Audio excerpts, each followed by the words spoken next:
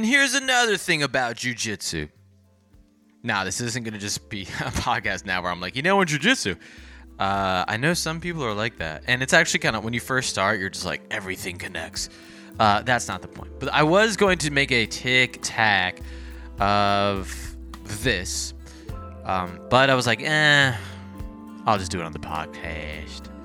Here's the thing about jiu-jitsu. When you first start, you stink.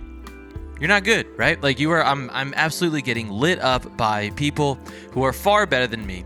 And what it is you go in, I was thinking it's like skateboarding. Even if you skateboard or not, I think you can get this analogy.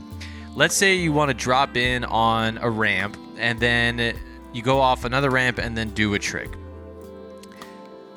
You drop in, you go for the trick, you fail, and then you have to pick up the board, walk back up the ramp, and then drop in again and just do it again. And then do it again. And then do it again. And as you're doing it, I mean, in jiu-jitsu, you're getting like laid on, like suffocated, whatever. But after each time, you have to think about, what am I doing wrong? And then you just try again, try something new. And when it fails, say, okay, what am I doing wrong? What happened? Analyze. Think about it. Next time, try something different. Try to get better. And slowly but surely, like you are going to keep falling, bailing, hitting the ground, getting hurt.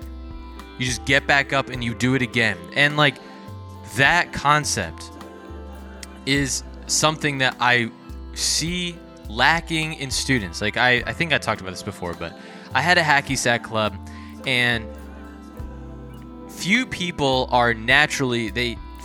have foot-eye coordination, right? The kids weren't good at it. And when they weren't good at it, they would get annoyed. They would say, this is dumb. They would laugh when others failed. And then you could see like they wanted to just stop because you weren't good. But like, that's the point. The point is to get better. There is no end to the journey. There's no end destination. We have to embrace. And I don't know if it's like, I don't know what it is with this concept of instant gratification. And like, I fear, and I don't know for sure, that kids are losing out on doing something that you're not good at, that requires effort and grit and discipline and determination to get better, for the joy of getting better at it. There's no money. I'm not getting money for jiu-jitsu, for instance. I enjoy the process. We have to find joy in the process of growth. It's growth mindset, but growth mindset I feel like is overused, or we're just like, oh, growth, and just like toss it out there. It doesn't mean much. Find something in your life that you want to get better at for the joy of being able to be better at it. Do you have something that you struggle with, that you're not good at, but you could get better? Like learning an instrument, for instance. Sucks when you're first learning the guitar, because you have a guitar, you know what you want it to sound like, but you just can't make your hands do it. But if you really want to learn the guitar, what do you have to do? You have to try. You have to get through the stage of frustration. And in reality, you could always get better. Certainly you could, like, you reach a point where you're like, okay, I'm good enough where like this is actually fun. But you have to get through the growing pains. And it's so easy for the easy way out is to quit.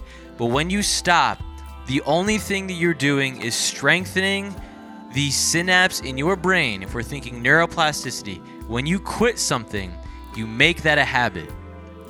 I'm not saying if you quit something, you become a quitter, but kind of, yes. And I've quit things too. But the more you try something, you're like, and then you just stop, the stronger that becomes a part of who you are. And you can't do it.